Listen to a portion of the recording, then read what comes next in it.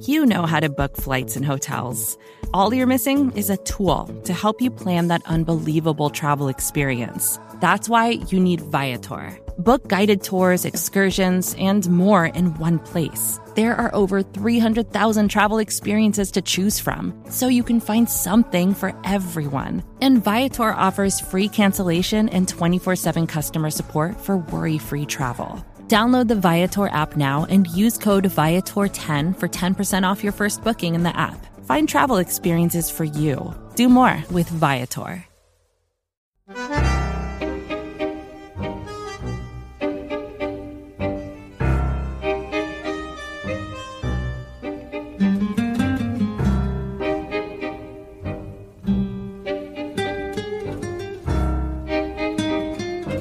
Welcome to Food for Thought. Your table is now ready.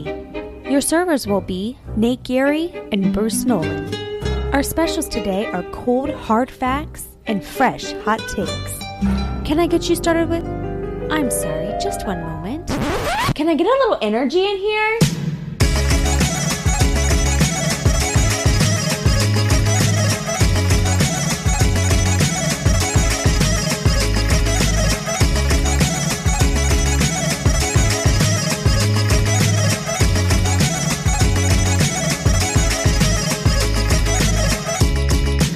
Serving it up to you live on the Buffalo Rumblings Vidcast Network. I'm Bruce Nolan. That's Nate Geary. And this is Food for Thought, a show combining two of your three favorite F words. That's right, food and football. The third word is farts. I think you've already used that one, Bruce. Have I used farts before? I think you've used farts. Well, I was going to talk about how immature we were. Okay, you know what? You've used farts. We're going to go ahead and rewind it. It's flowers tonight. And I'll tell you why it's flowers. Because I just finished watching Thor: Love and Thunder on Disney Plus, and flowers are for love. It's a Marvel movie, so we're gonna go with that. It's gonna be delightful. Not a Marvel guy. So I'm a Marvel guy. I checks out. Yeah, it's pretty much everybody would expect that. That would track. You know, you'd be like, is Bruce a Marvel guy? Yeah. Okay, that makes sense. It's pretty much what we were expecting at that point.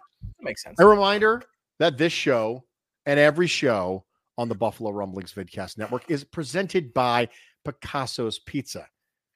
Picasso's Pizza, the real Buffalo pizza. Get yourself the best tasting slice on game day. Order in person or online at picassospizza.net. Mr. Geary. Hello. How are you doing?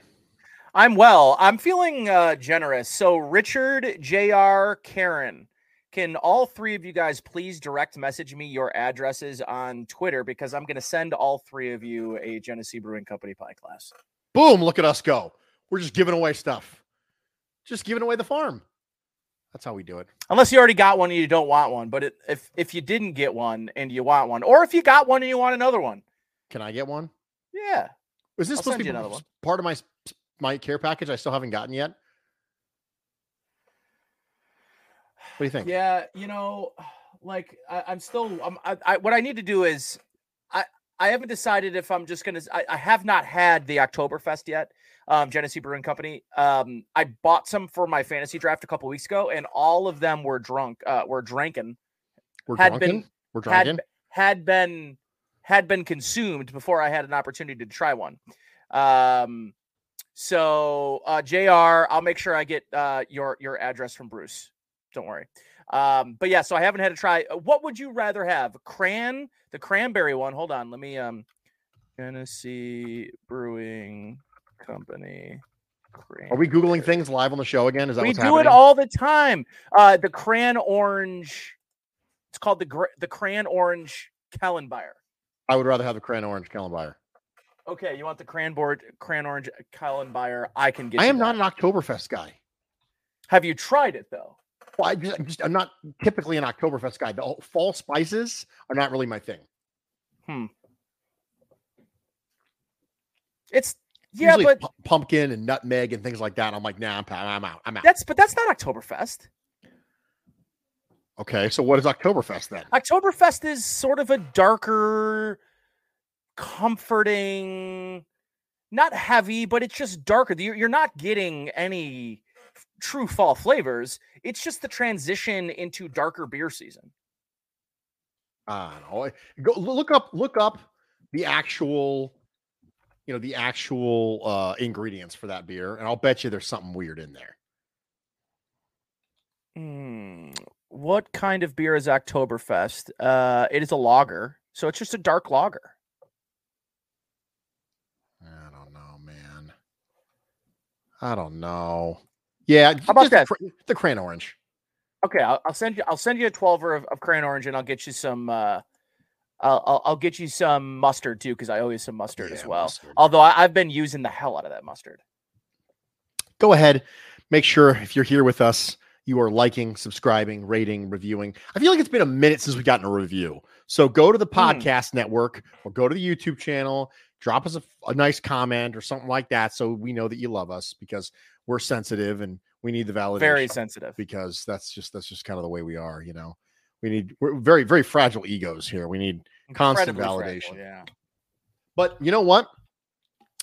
If we didn't have fragile egos and we had been well fed, then we wouldn't be hangry. But occasionally you get hangry. Now, why on earth, Bruce, would you pick foods that you eat when you're hangry for this topic? Well, because this week's matchup between the Buffalo Bills and the Tennessee Titans features the top 2 all-time leaders in Kyle Brandt's Angry Runs trophy. Ooh. Josh Allen and Derrick Henry. And so I decided that we're going to do hangry runs. We're going to talk about hangry runs. We're going to talk about foods that you want to eat when you're hangry, when you are so grumpy that you just need to eat something. What is it that's going to make the world okay again? Nate? It's not a one I'm particularly proud of, Bruce. Do you? Okay. I hope. Okay. So no judgment here. This is some judgment. This is something that I'm actively trying to change about myself, but it's fast food, and it's probably like a burger of some sort. It doesn't always have to be McDonald's, but it could be Burger King. I've really sworn off the Wendy's game. It's not really for me. I don't know what it is. Surprise, man. I used to really like Wendy's. This used to be a proper country. Wendy's used to be a proper. Wendy's used to be a proper fast food destination. It's not really anymore. So, yeah, I don't know what it is, Bruce. When I'm like in a grumpy mood, all I want is like a big, giant, greasy burger, or in the case of McDonald's, just a small burger, because they're not really big. I mean, you could get a quarter pounder, a double quarter pounder with cheese, but when I'm like in that true hangry mood, I'm really just kind of looking for a sulk style food, a sulking food. And I feel like I can really drown my sorrows in the grease that comes on a McDonald's cheeseburger, No, I get it completely. I understand completely. Sometimes you feel like something that you know is not good for you. It's just the way it is. Right. It's a little bit like when people who are really, really stressed go, I need a smoke. You know what I mean? You feel like something that's really bad for you. For me, I try and go the opposite direction. I try and go, I need something good for me. I need something that's going to help calm me down. For me, it is green tea. So one of the things that is... But you're hungry. Yes, I am. But I need to calm down because I'm hangry. So green tea is it for me. So I'll give you a great example. My wife right now is preparing a green tea for me. We make green tea with honey, and I usually drink it while I'm doing a show. And the reason I drink it while I'm doing a show is because I'm not used to talking this much. Yeah. Give me a frigging break, Bruce. Give me a break. Over the course of my normal day, I don't actually speak that much. All of my talking is done on these shows, and I'm exhausted when it's over. But I got to keep the voice lubricated. That's what I got. I'm not really used. Yes, that's what you got that for. And so for me, I absolutely need to have some green tea. So when I'm doing the show on Wednesday night, when I'm recording the Bruce exclusive, on Fridays, when I'm recording Food for Thought, I need things like that. When I get hangry, it also, because it's hot, it forces you to drink it slowly, which forces you to slow down, slows your heart rate. Maybe you bring it up to your mouth and you give it a good all of the relaxation that you need is in a gigantic mug of green tea. Usually, it'll be in some sort of wonderful mug with some sort of wonderful life lesson on it. Like my wife has one. My wife is a Harry Potter person, and she's a Hufflepuff. And she's a Hufflepuff. She's a Hufflepuff. My wife is a Hufflepuff. And what are you? I'm a Ravenclaw. Huh. Yeah, I'm a Ravenclaw. Yeah. But she's a Hufflepuff, and her mug says, "I don't give a Hufflepuff." The bad word that we don't say here. Sure. Yeah, we don't say words like that because this is a PG-13. We only allowed one of them, and we're not allowed any of them because it's not really PG. It's actually a PG show, is what it is. It is PG, yep. Because it was PG-13, I would be allowed one F-bomb per show. As just quick little aside here, because we're already off on tangent. The greatest one-off F-bomb of all time is in X-Men First Class. Hands down. The greatest, 100% greatest one-off F-bomb in any PG-13 movie ever is when Magneto and Charles Xavier are trying to recruit a bunch of mutants, and Wolverine has a cameo, and they just walk right up to him, and he drops the F-bomb, and they turn right around and walk right out. And that's the end. That's the whole scene. It is the greatest one-off F-bomb and scene of all time. It is hands down. Karen says she's never watched a Harry Potter movie. Karen, you don't love fun. That's the problem. You need to love fun more. My wife will help you with that. It will help you to make sure. Yes, my wife is a Hufflepuff. I am a Ravenclaw, and she has a fun thing. But green tea is my food for when I'm hangry because I want to go the opposite direction. If you had to guess what I was, what house? What house would you think that I was in? You're absolutely a Hufflepuff. I am not. You're not? What are you? I am not. No way. Gryffindor, bro. No. When did you take a test that said you were Gryffindor? This is going to come off even more sad than it should sound, but I'm pretty sure I have a certificate saved on my computer on my desktop. A PDF? You're going to email me? You share your screen? No, guys, seriously, I'm a Hufflepuff. I don't know. Yeah. I'm a Gryffindor. Everybody wants to be a Gryffindor. Nobody wants to be a Ravenclaw. We're the nerds of the group. You are the nerds of the group. I am the nerd of the group. I'm the nerd. You are the nerd. Whatever group I'm actually in, that's the group that has the nerd. That's exactly what it is. And right on cue, Mrs. Nolan walking in the door with the green tea. So, hi, Mrs. Nolan. Yes, Nate says hi to Mrs. Nolan, and Mrs. Nolan says hi, and now she's on her way out. So that was it. That was wonderful. That was Mrs. Nolan, ladies and gentlemen. So if the upcoming Titans-Bills game, Nate, was a food. Now, I mentioned that we talked about hangry because of angry runs and Derrick Henry and Josh Allen. Well, if the upcoming Titans-Bills game was a food, here's what food I think it would be. It would be an open-faced root roast beef sandwich. Root roast beef. Yes, an open-faced roast beef sandwich. And I'll tell you why. Every open-faced sandwich you've ever had is just an excuse to turn it into a casserole, right? I mean, open-faced sandwiches aren't even sandwiches. They're eaten with a fork. And what happens is people take the opportunity to make them far messier. Now, we have a problem in today's society. We make sandwiches way too messy. We throw all this crap on here. That is right.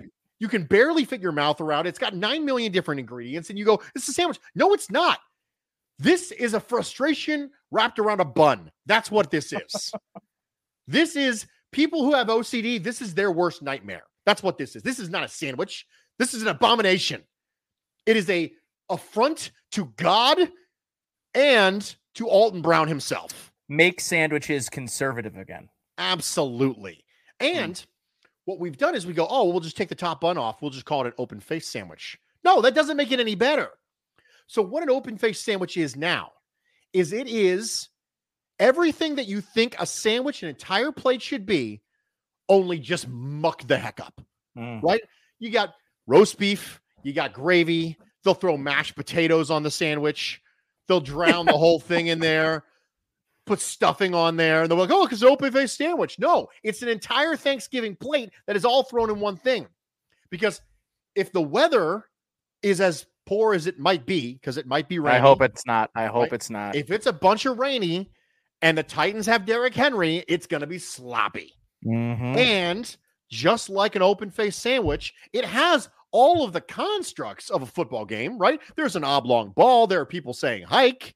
We're trying to get in the end zone, but it's an extra sloppy version of the thing you like. And that's what makes it an open-faced root beer sandwich. Not root beer, roast beef. What is wrong with me? It's the second time I tried to say root beer sandwich. 2 times. I think I need a root beer is what I need. I'll have one when I'm done with my green tea. But you have root beer lying around? Absolutely. I have great root beer. Root beer is one of my few sodas that I keep on hand. And I keep it, I have it as a dessert occasionally. I was like, I want a dessert. I'm gonna have a root beer. And I can't tell you the last time. Can't tell you the last time I've had root beer. Can I tell you one of the reasons why too is for whatever reason root beer tends to be caffeine free. I hate that. Hate it. But a good root beer float is a very elite thing. But yeah, I can't tell you the last time I've had a root beer. Okay, so if the upcoming Bills-Titans game was a food and it wasn't a root beer, but instead was a roast beef sandwich, what would you think it would be while we're rocking it up? It would be, Bruce, if Titans-Bills were a food, it would be chicken salad. Because, Bruce, much like revenge, chicken salad is best served cold. And for me, there are a lot of components to a great chicken sandwich, right? The most important part is the chicken. Some might argue it's the mayonnaise. My girlfriend does not really. There's 100% mayo in it. I understand this. So it's not completely, mayo free when my girlfriend makes it for me. But I really do love chicken salad. Little dried cranberries in there, some chopped up celery, right? Like a really nice, rich, fresh sandwich. And this has a lot of makings of what could potentially be a revenge game, Bruce, for the Bills, right? I mean, to the last 2 seasons, this is a Tennessee Titans team that sort of had the Bills number. And, last year they beat them 34-31 on a kind of a fluky slip by Josh Allen at the goal line. And the year before, the flukiness of the COVID thing and the game getting moved and everything that sort of happened. I felt like the Bills sort of had a bad taste in their mouth for that one. And now the Bills and Titans, I feel like, are on 2 very, very different trajectories, right? Like one feels like they're going down. The other one kind of feels like they're going up. And I think for the Bills, there's got to be a desire to, especially in a national broadcast, put a Tennessee Titans season.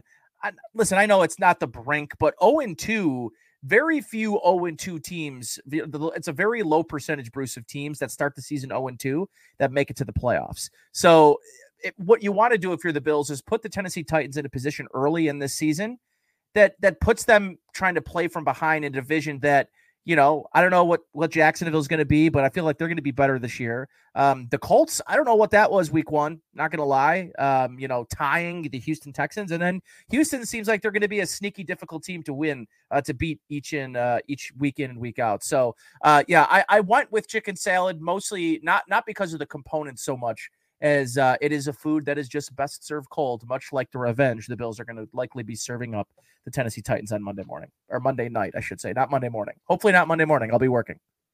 Yes, that would be a whole thing. I would very much like for it to not take place. No. Monday. I'm glad we don't live in the COVID year where we ended up rescheduling games for like 5:00 on Tuesday. Yeah, that was terrible.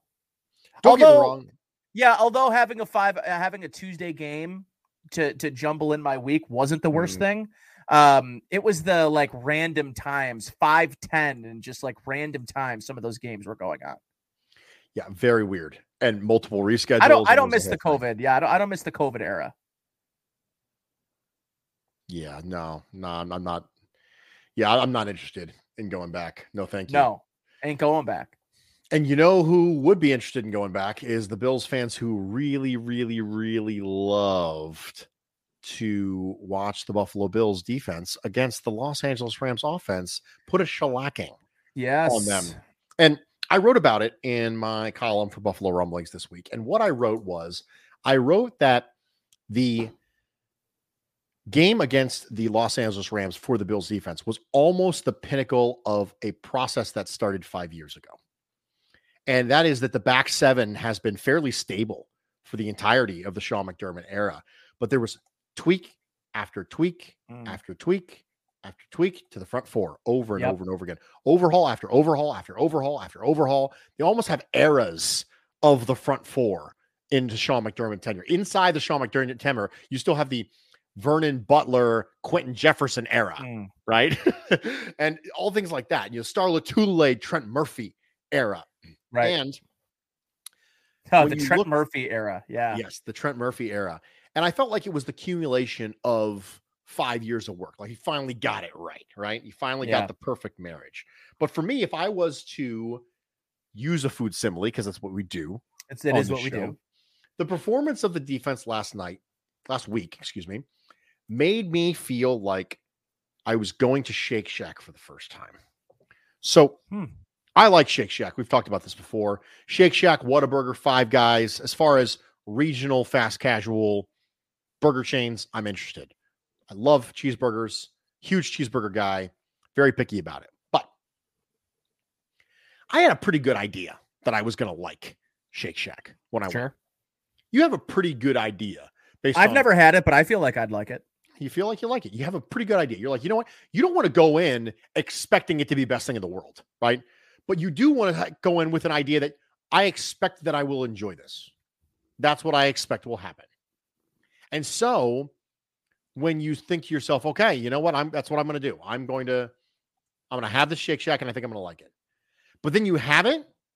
And not only do you like it, it's really, really good. Like your expectations were moderately high. You were optimistic, even cautiously. But then you go in and you go, wow, that was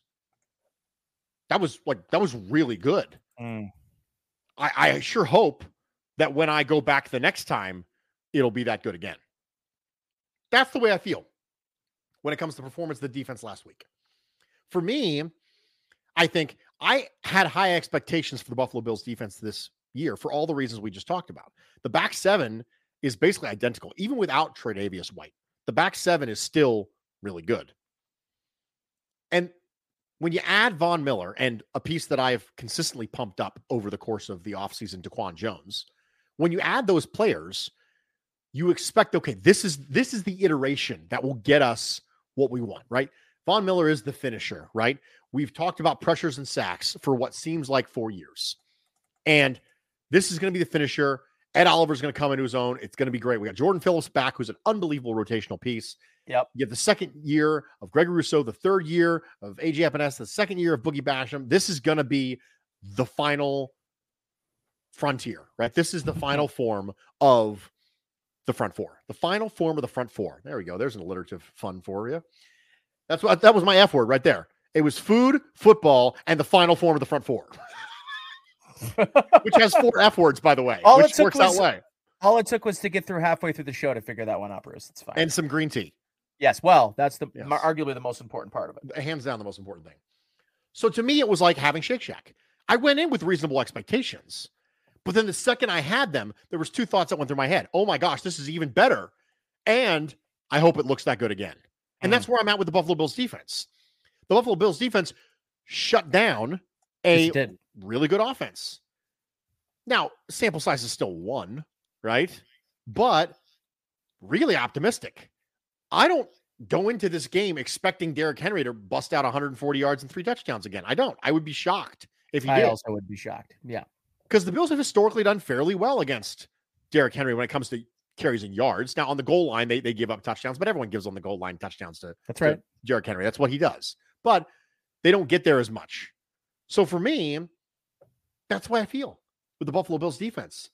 It was better than I expected, and now I'm just waiting around to see if I get more sample size. Nate, how about you? I am going to go with the Bills' defensive performance last week against the Los Angeles Rams, and what that makes me feel like. It makes me feel like my favorite restaurant, Bruce, is getting new ownership.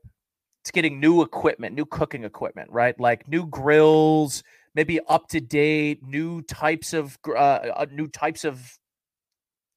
deep fryers, or just the newest technology in cooking attire, right? Better quality ingredients, but it's all of your same dishes, right? It's the same defense we've seen for the last however many years, 5 years, 6 years that Sean McDermott and Leslie Frazier have been here. And there has been no fundamental changes to the scheme, Bruce, but there's better equipment. There's better ingredients. There might be a better chef in that kitchen now. And that's kind of like what it reminds me of is, like I'm still getting the same chicken Parmesan and I'm still getting the same, Italian beef sandwich that I had before, but now I'm getting organic pasture-fed beef, and now I'm getting, home house-made breads and ciabattas, and like that. That's kind of what I'm feeling like this Bills defense has now, right? Like it has that elite level Hall of Fame pass rusher with Von Miller. That again, I know we going into last week or going into our show Friday, you and I talked about how Von Miller looked more like the defensive player of the year version of Von Miller than the guy we saw like at the end of his career, who kind of looked like he was toning down a bit in Denver. And then you go and you see him sort of revive some of that prime level Von Miller play in the playoffs last year. But the guy we saw week 1, Bruce, looked energized. He looked renewed, right? I mean, he looked like the prime version of Von Miller. And if that's what the Bills got for 6 years, $120 million, I know it's not going to be the number at the end of the day that it likely ends up being. But if that's what the Bills, if the Bills are going to get that for 18, 20, 25 games, man, it's going to be one of the best investments this franchise has ever made. And it would be a hard press for me if this team doesn't win a Super Bowl. Wow, that's a bold statement. Mm-hmm. I mean, Bruce, if they're getting the performance we saw from week 1 for 18, 20, 25 games from Von Miller, they've got one of the best pass rushers in football. And it's starting to rub off on Gregory Rousseau. It's starting to rub off on Boogie Basham. I'm excited to see the trajectory for Boogie Basham now, Bruce. Like that's a guy that had gotten drafted, was a second round pick, in my opinion, because of his motor, because of his desire to play, and how he plays football was sort of just, it was tailor-made for Sean McDermott, for Leslie Frazier, for this organization, right? And he's a hustle guy. He's not going to flash you with, the athleticism and the height and weight and the things that make Gregory Rousseau special are not the things that make Boogie Basham special. They're not the things that make AJ Epinesa special. They're not the things that make Tim Settle or Ed Oliver. They just have a bunch of different pieces that all bring a unique, different skill set or a different, motor and engine level and energy level and spark plug to this defense. And when one guy comes in and the next guy follows, there's not that drop off, Bruce. There's and as much as all of us really liked Harrison Phillips, it is just so obvious that they needed that upgrade. And Jordan Phillips is several $1 million cheaper, and right now through the first game of the season, that move, that swap is paying dividends. It absolutely is. And, one of the things I wasn't expecting to see from this defense is I was not expecting to see a player like AJ Epinesa have the same get-off time as Von Miller. That was what they have ability now to take chips that are in your, not potato chips, but microchips that are in your shoulder pads, and use them to track the amount of time it takes after the ball is snapped for you to cross the line of scrimmage, right? It's get off time. Anything less than 0.8 is good. Von Miller and AJ Epinesa were both in the 0.6s.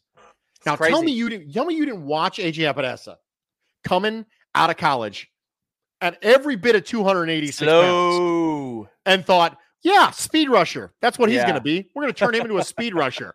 I don't even know the same guy. I was on with Coach Vass on Tuesday. Yeah. And we were talking about the Bills defense. And I said, you would never look at AJ Epinesa and think to yourself, yeah, they thought he might have been a 5-tech when he came out of college. Right. They were thinking, maybe he'll be a 3-4. 3-4 end. Yep. 3-4 end. Edge setter, Stephon Tuitt type. Right. And now I'm starting to realize that there's a method to the madness when it comes to Sean McDermott, Brandon Beane, and taking these players like this. What they've come to realize is that when you get thinner, your arms don't get shorter. That's why you take people like Gregory Rousseau and AJ Epinesa, who both of them had the same, is he Eric Armstead questions coming out of college. Is he not really a 4-3 base end? Is he really like an Eric Armstead kind of player, right? Is he a Brenston Buckner sort of player? Like, what kind of player is this, right? Both of them took that role and then they slimmed down. And when you get slimmer, your arms don't get shorter. That's right. and that's the joy. They get these gigantic people with long arms and they say, oh, we're going to drop you some weight. That way you get to pick up the speed, but you get to keep the length. And so there's a method to the madness, but that's one of the things I was not expecting to see. And I'm continually shocked when I see it. He's 24 years old, Bruce. He's still really young in the development process, right? And there's clearly more there, and that's why you stick around with a guy like AJ Epinesa. Plus, I mean, he's a second round pick.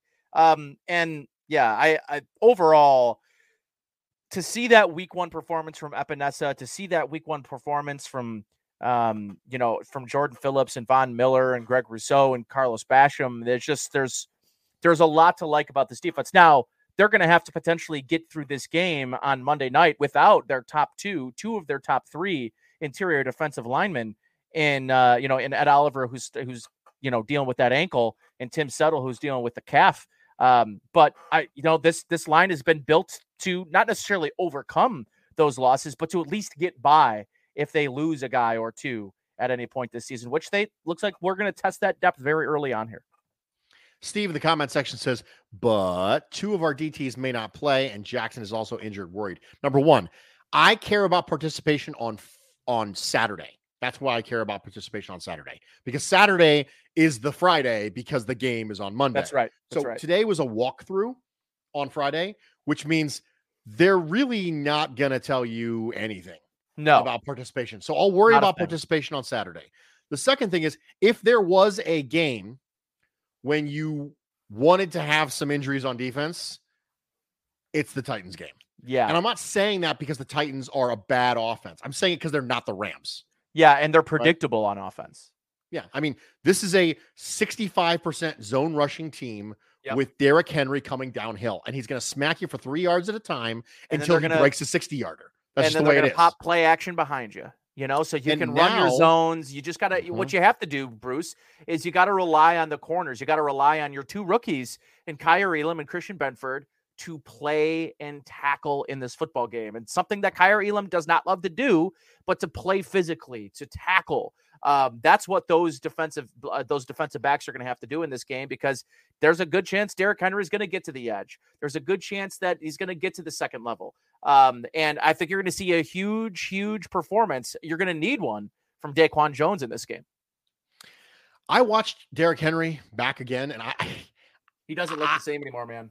I don't know, man. I don't know. I think the hit is getting overrated because he was leaving the ground to try and hurdles. Like, he was trying to step kind of over somebody when he got hit. So that big hit that the Giants linebacker laid on him, I think that one's getting overplayed a little bit because he was kind of in the air when he got hit there. I know the one you're talking about. Yeah. That one's like, oh, Derrick Henry's mortal because he got hit. He's still a big guy who runs fast. That's just the way it is. That's right. Still a big guy who runs fast. So Troy says he's got a food simile for us. It's lobster tail at Red Lobster, but knowing it can get better when going to an elite restaurant, like when Trey gets back. So the defense, he says, is having lobster tail, but having it at Red Lobster. It's a great food, right? But it's still Red Lobster. You can still do better. Hey, don't talk down to my cheddar bays, bro. Don't you dare talk down to my cheddar bays. Did I ever tell you that Mrs. Nolan can make cheddar bays? Yeah, I mean, everybody can make cheddar bays. She makes cheddar bays, and they're fantastic. They are. It's a great concept. What steakhouse is it? It's not Outback. Outback has the little mini loaves of wheat bread, which, listen, I think when we're talking about chain restaurants, here's the one thing you're going to notice about every chain restaurant.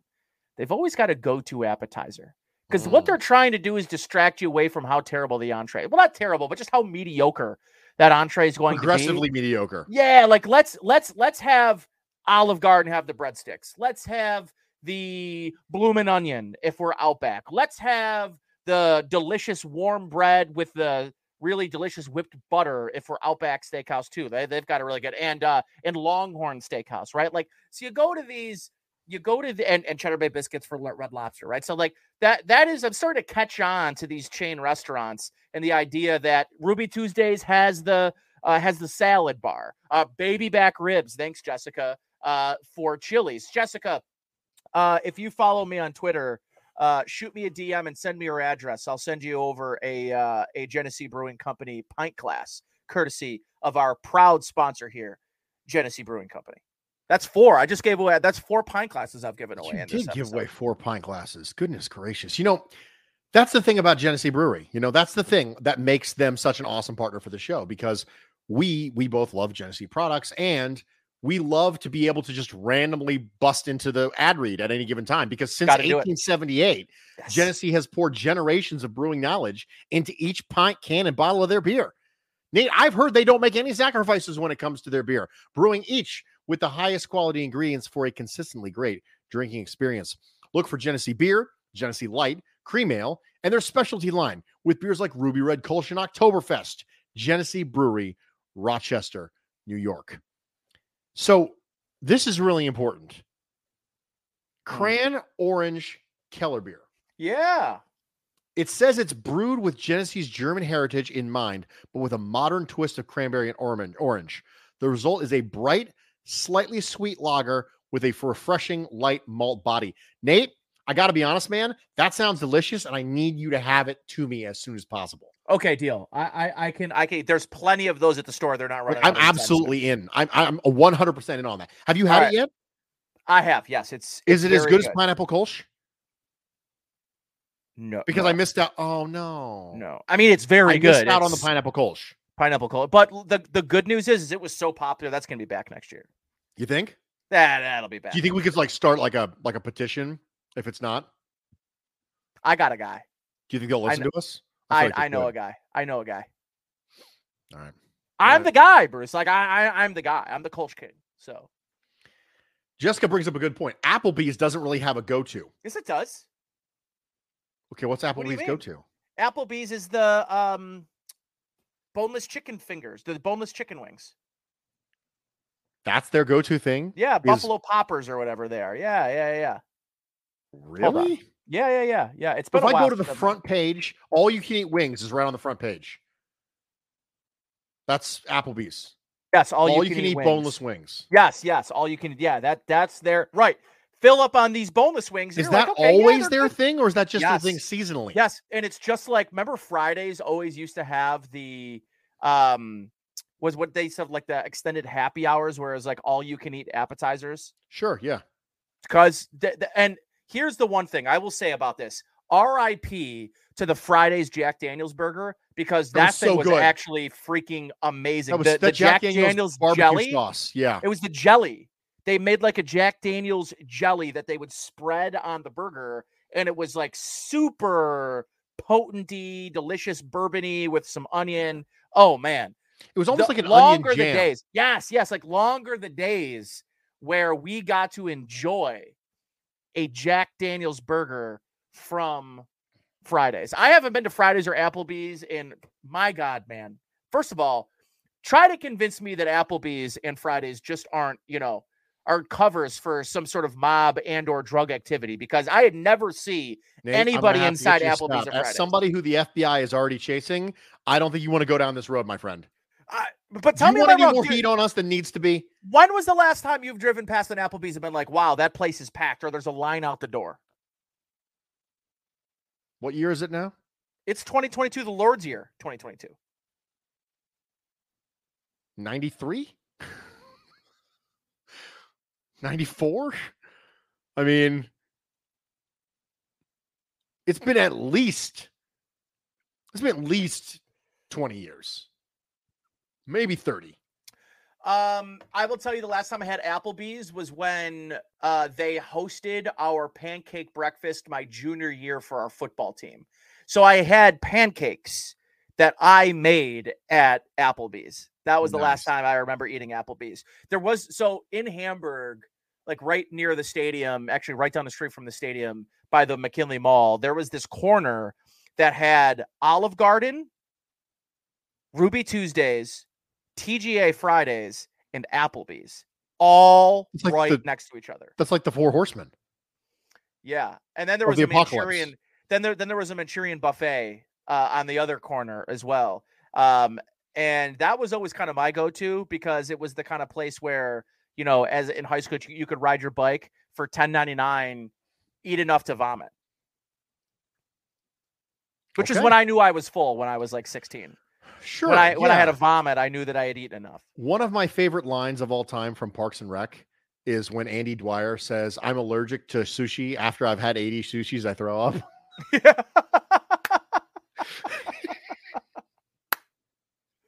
Yes, Andy. Yes, that's what that means, Andy. Thank you for sharing. You know, so Parks and Rec, now that we're, you know, this is, by the way, if you're new, this is the first time you're watching or listening to Food for Thought, this is called Tangent Hour. This is where Bruce and I allow our ADHD to get the best of us. And Bruce will say something that will turn into a 3 to 5 minute conversation that is unrelated to anything we've talked about for the rest of the podcast. And that's part of the glory of Food for Thought. It's that you can sort of enjoy the fact that there are two very flawed, very immature in their own heads and their inability to move from, or I would say over ability to move from idea to idea. That's the beauty of the show. So we're really connecting a lot of dots here on the show. If this is the first time, or if you're like Karen or JR or Liam, you've been here a while, so you kind of know the craziness, what to expect.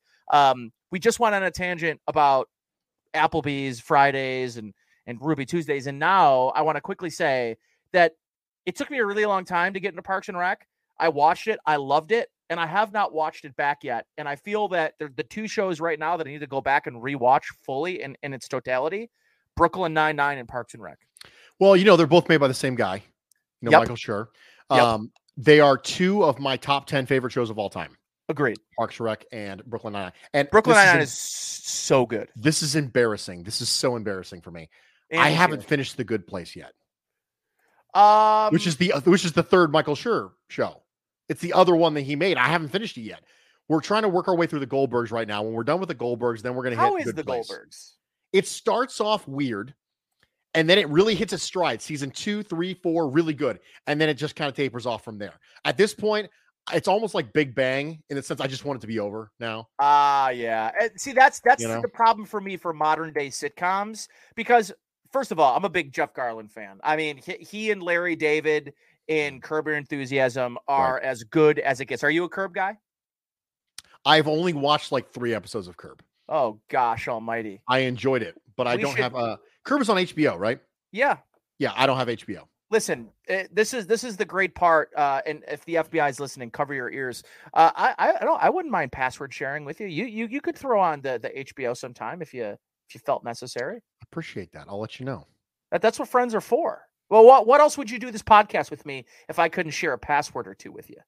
Well, I thought I was just here hanging on your coattails. Like that was the entire idea. Well, I'm swimming in my wake. Yes, I'm swimming in your wake. I'm using you to drift, right? I'm basically just using your star to partially illuminate myself. Yeah, I mean, so that's most of my friends. So that makes sense. I mean, you knew what this was, yeah, right? I knew from the beginning, Bruce. I knew what exactly to expect. So don't worry.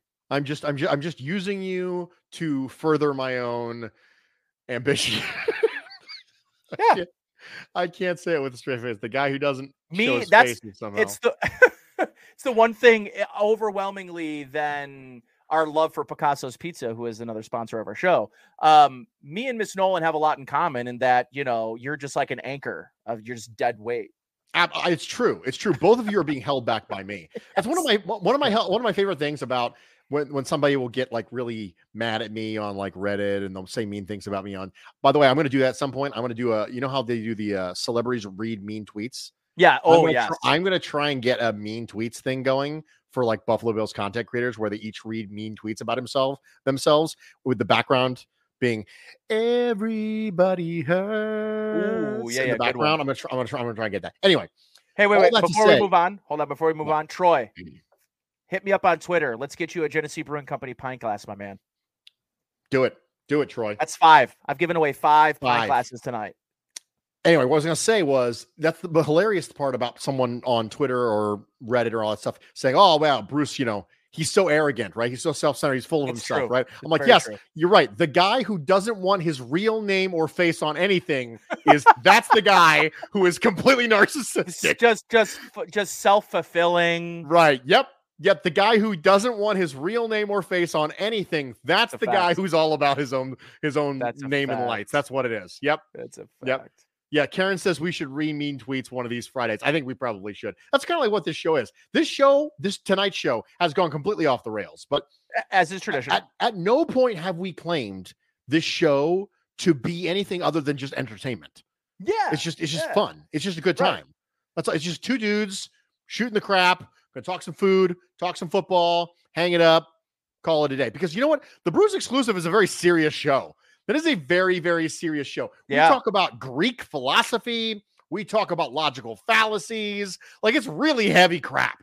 Yeah. And then I get on this show and I talk about burgers, and it's just a whole different thing. Talk about where else? And I'm being honest with the people listening to this show, whether it's afterwards in podcast form or you're watching here live right now. When was the last time you've had a good, proper conversation about Applebee's with your friends? About TGA Fridays, about the Jack Daniel's burger? These are all things, they sit in our long-term memory, and they sit there and they just waste away. And what do, Bruce? We bring those old memories out from the back of your brain. Sometimes they're not the best memories, but sometimes they're memories like the delicious Jack Daniel's burger that has the swipe of Jack Daniel's jelly. And I remember, I used to like to scrape a little jelly off and toss it down my old gullet. I miss the Jack Daniel's burger. Fridays would be smart to bring that back, because I can't tell you the last time I went to a Fridays. If you're listening, bring it on back. We're also accepting new sponsors as well. Fridays, we'll do it.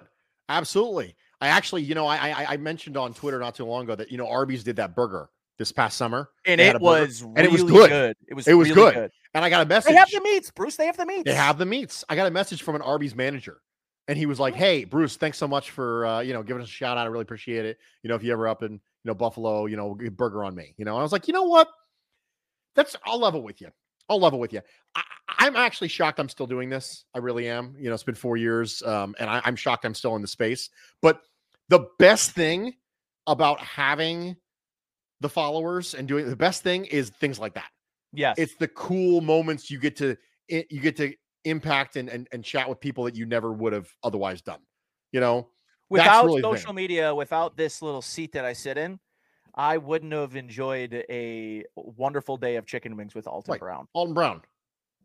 Right? Just wouldn't happen. Yeah. There are people who follow me on Twitter. I'm like, you are so much better than me at like everything you do. Why are you Chef here? Michael Simon follows me. I mean, he's like one of my heroes. Dude. Yeah. Andy Anderson says, I think after introducing Hanlon's razor, it's time for Occam's razor. Oh, I already did that, Andy. I already did an Occam's razor episode. I did a Hanlon's razor episode of the Bruce Exclusive not too long ago when I was talking about the Buffalo Bills handling of the Matt Araiza situation. So moving along, Nate, we're going to wrap this thing up with winners and losers from the NFL this week, the way we typically do. I'm going to start with my winner. Okay. Kirk Cousins is my winner. Ooh. And I'm going to tell you why Kirk Cousins is my winner. So I'm going to mute this. Hold on. I'm just going to mute this so I don't have to hear it. Okay. Yeah, that's good. It's good. All off season long, I found myself in a very strange position to be defending Kirk Cousins. Not because I think he's an elite quarterback, because I think he's not garbage. And one of the discussions that we had Matthew Collier on, and we were discussing, he was like, listen, Kirk Cousins was already in an easy offense, right? The Kubiak offense, right? Yep. So I don't know how much better you're going to see from Kirk Cousins. And I kept defending him going, no, you don't understand. The Kubiak offense was good for quarterbacks 15 years ago. And if there was a head coach who was not going to allow that type of offense to evolve, it was going to be Mike Zimmer. And when you look at the way that Kevin O'Connell was able to take the most dangerous player on the field and consistently get him open with Justin Jefferson, yep, that goes to show you how much you can get a boon to your offensive ability and your quarterback's production from having just not a bad offensive system. Not even a good one, just not a bad one. And think about what Jared Goff was able to achieve with Sean McVay. Yeah. Are you trying to tell me that you can't get better than that from Kirk Cousins? Because I think you can. Kirk Cousins is a better quarterback than Jared Goff. He's always been a better quarterback than Jared Goff. And look what Jared Goff was able to do in that system with decent weapons. And Jared Goff at no point had Justin freaking Jefferson. He did not. Who is maybe the best receiver in football. So I think so. For me, when I look at Kirk Cousins, I feel validated for this week. Now, of course you do. Because he looked unbelievably good last week, and he looked casual about it, like it was ho-hum. It was just da-da-da-da-da-da. Also, the Vikings finally have not good, but just not terrible protection when it comes to offensive line. Yeah, not good, but just not bad. Christian Darrisaw looks like the dude. Christian Darrisaw looks like he is the dude. Chris Trapasso, friend of the show, who's out there doing the Lord's work over at CBS Sports, did a little TikTok on Christian Darrisaw, looked great. Mm-hmm. And for me, the biggest winner from the coaching change and from Darrisaw development, it's Kirk Cousins. I think there's a reasonable chance that at the end of this year, we talk about Kirk Cousins differently than we have historically. And I'll tell you what, there are a lot of good Vikings content creators. Almost all of them were sort of beside themselves that franchise decided that instead of rebuilding, they were going to sort of retool and play it back with Kirk Cousins. It's one game in, but it feels like they may sort of eat their words on that. Yeah, I wouldn't. I've said it before. I said it on this show. I think you can win I think you win Super Bowl with Justin Jefferson and Kirk Cousins and Kevin O'Connell. I think you can. Relax. I don't think it's going to happen because I think they're probably going to run up against the Bills or the Chiefs or a really good AFC team. But I'll tell you what, that Monday Night Football is good. The doubleheader. It's too bad that the Bills will be on. I won't be able to see much of that game. I'll have to watch it on replay on NFL Plus. Have you gotten NFL Plus yet, by the way? Oh, yeah. I have to have it for all 22. Yeah, same. It's a disaster. It's not great. It's an absolute disaster of a product. Not great. But thankfully, I have multiple televisions set up in my living room, so I can watch both at the same time. Oh, look at you. 2 TVs. Dos Tivosos. I actually had, at one of my old houses, I had 3, and I'm trying to get back to that. One of the sexiest things that Mrs. Nolan has ever said to me is, do you think we should get a 3rd TV? So I have 2 here. We got 2 here. We got 1 up in the living room upstairs, a big 75-incher, and then we got a big 55 in the bedroom. So I know how that goes, man. I know how it goes. They say no TV in the bedroom. That's garbage, right? That's absolutely garbage. It's complete garbage. We don't use it every night, but when we wanna, especially in the middle of the summer when it's hot, we got the air conditioning in the bedroom. We want to just go watch Stranger Things while we lay in bed. That's give me that all day. We got a new bed this week. What did you get? What do you mean? What kind of bed did you get? It's a what gigantic king sized. Oh, with a brand name? Yeah. I actually don't know the brand name. It was a hand-me-down. Okay. We got a new bed. My grandfather is moving, and he has a brand new bed that he no longer needs. And so we got it from him. And so I was like, sure, yeah, it's a brand new mattress. We had our mattress for, 12 years, I think we've had this mattress. And Boo has, chewed a hole in it and all that stuff like that. Yeah. So we got a new bed, and it sits higher than the other one. So we had to build Boo like a little staircase. I did see that. Okay, that's what that was for. Gotcha. But now because it's higher, we're at perfect eye level for the television. Ooh, nice. In the bedroom. So that works out really well. Evie says, define brand new. I think he's had it for like 5 months. Yeah, that's new. And he's been out of town for 3 of them. So he's barely used it. Barely even used it. Yep. Because my grandfather travels all over the place. He's basically never at home. But yeah, it's brand new. And we have a mattress topper that we put on top of it anyway. So it ends up feeling like our old bed, or only more sturdy, because it doesn't have holes in it that have been compromised by a dog that chewed them up. So that's my biggest winner of the week. My biggest winner of the week is, this has been the most tangential show we've ever had. Biggest winner of the week is Kirk Cousins. Nate, your biggest winner of the week in the NFL. I have 2. Oh, it's cheating. No, it's not. Because one's short, but my first biggest winner this week is Brian Dable.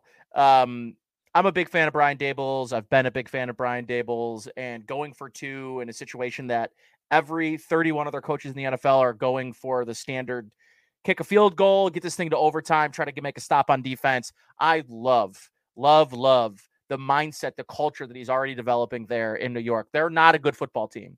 They should not have beaten the Tennessee Titans. And that's typically a really good litmus test for whether a coach is going to be good or not, is if they early on their career can steal a win or two against teams that are far, far superior or far more talented than your own. So, yeah, big winner for me, Brian Dable. The other one, I think a guy that's simply going under the radar that I think all right now he does is win. It's Amon-Ra St. Brown. And in week 1 last week against Philadelphia, he plays 88% of the snaps, 12 targets, 8 receptions, 64 yards, and a score for 20.6 points in standard PPR leagues. Dating back to last season, over the last 5 weeks of the year, Bruce, 10 targets, 8 catches, 109 yards, a touchdown. Week 17, 11 targets, 8 catches, 111 yards, 1 touchdown. 11 targets, 9 catches, 91 yards, and a score. In week 15, 11 targets, 8 for 90 and a score. The week before, 12 targets, 8 for 73. The week prior, Bruce, 12 targets, 10 catches, 86 yards, and a touchdown. He has touchdowns in 1, 2, 3, 4, 5, 6, 7 of his last 8 games, Bruce. He has a touchdown, and he has double-digit targets in every single one of those games. He's become one of the league's most underrated wide receivers at 22 years old, Bruce. He's in an offense that is now feeding him the football. And now this year, Bruce, DJ Chark's on the other side of him. And DJ Chark's a nice little piece of good pickup for the Detroit Lions. When they get Jameson Williams back in this fold, they've got a really solid, arguably just as good of a trio. Now, they may not have the Jamar Chase that I think the Cincinnati Bengals have, but they might have a better second and third option if you're Detroit. And then you add in TJ Hawkinson into that mix and DeAndre Swift and the best offensive line in football. To me, the Lions lost against Philadelphia. Philadelphia might win the NFC. And I thought the Lions put up a damn good fight and showed they can score points with the best of them. The question is, can their defense improve? Can Jeff Okudah come back and look better from injury? Can that defense be better? Because if they can, Bruce, that's a football team that's going to be in a wild card race late into this football season. It's going to be led by Amon-Ra St. Brown, getting double-digit targets every single freaking week. The idea that there is an offense in football that is running through Amon-Ra St. Brown is like, no, I was a big Amon-Ra St. Brown fan. I tried to draft him, by the way, in our dynasty league. It didn't work. I tried to trade up and get him. And then Joe ended up getting him, Sneaky Joe DiBiase. And I tried to trade for him during the season, and it didn't work. And then at the end of the season, after it was all over, I got a trade request pop up in my inbox. And I was like, he wanted Aaron Rodgers.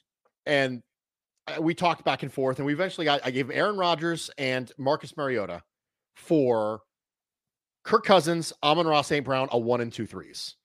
And I'm like, yeah, I'm feeling really good about that right now. Yeah. I'm feeling great about that right now. And I think that a lot of people just did that. They thought they're trying to sell high on Amon-Ra St. Brown because they thought it's fluky. It's fluky. He only got these targets because other people were hurt. And the fact of the matter is, right now they're running the offense through Amon-Ra St. Brown. He is their Cooper Kupp. Yeah. That's what he is. You're right. He's the engine that drives. He's the engine that drives it forward. Because Jared Goff said this about him in the offseason. He said, when we need a play, we just go to Amon-Ra St. Brown. Mm-hmm. When you need something, you know what? He's going to give me something. He's going to get open. He's going to catch the ball. If I need 8, he'll get me 9. If I need 10, he'll give me 11. If I'm in third and if I'm in second, if I get a negative play and I'm in second and 14 and I need to get 8 of it back, I'm going to go find Amon-Ra St. Brown. He'll get me 8 of it back. Do you want to hear what I did right before week 1 of another fantasy league I was in? What did you do? Another fantasy league I was in, I didn't realize they had scheduled the draft for a Sunday morning before week 1, not last week, but the week prior at 10 a.m. And I had no idea that it was going on. Like I just missed the memo. And my first 2 picks had auto drafted, and I already had kept Derrick Henry. So on my first 3 picks, I had Derrick Henry, James Conner, Cam Akers, and another running back. Oh, I had Edmonds as well as a keeper. So I had Henry and Edmonds as a keeper, and my first 2 draft picks were Connor and Akers. So what I did is immediately after the draft, all I had was DJ Moore at the wide receiver position. Like DJ Moore and Allen Robinson were my top 2 wide receivers. Did you trade Cam Akers for Amon-Ra St. Brown?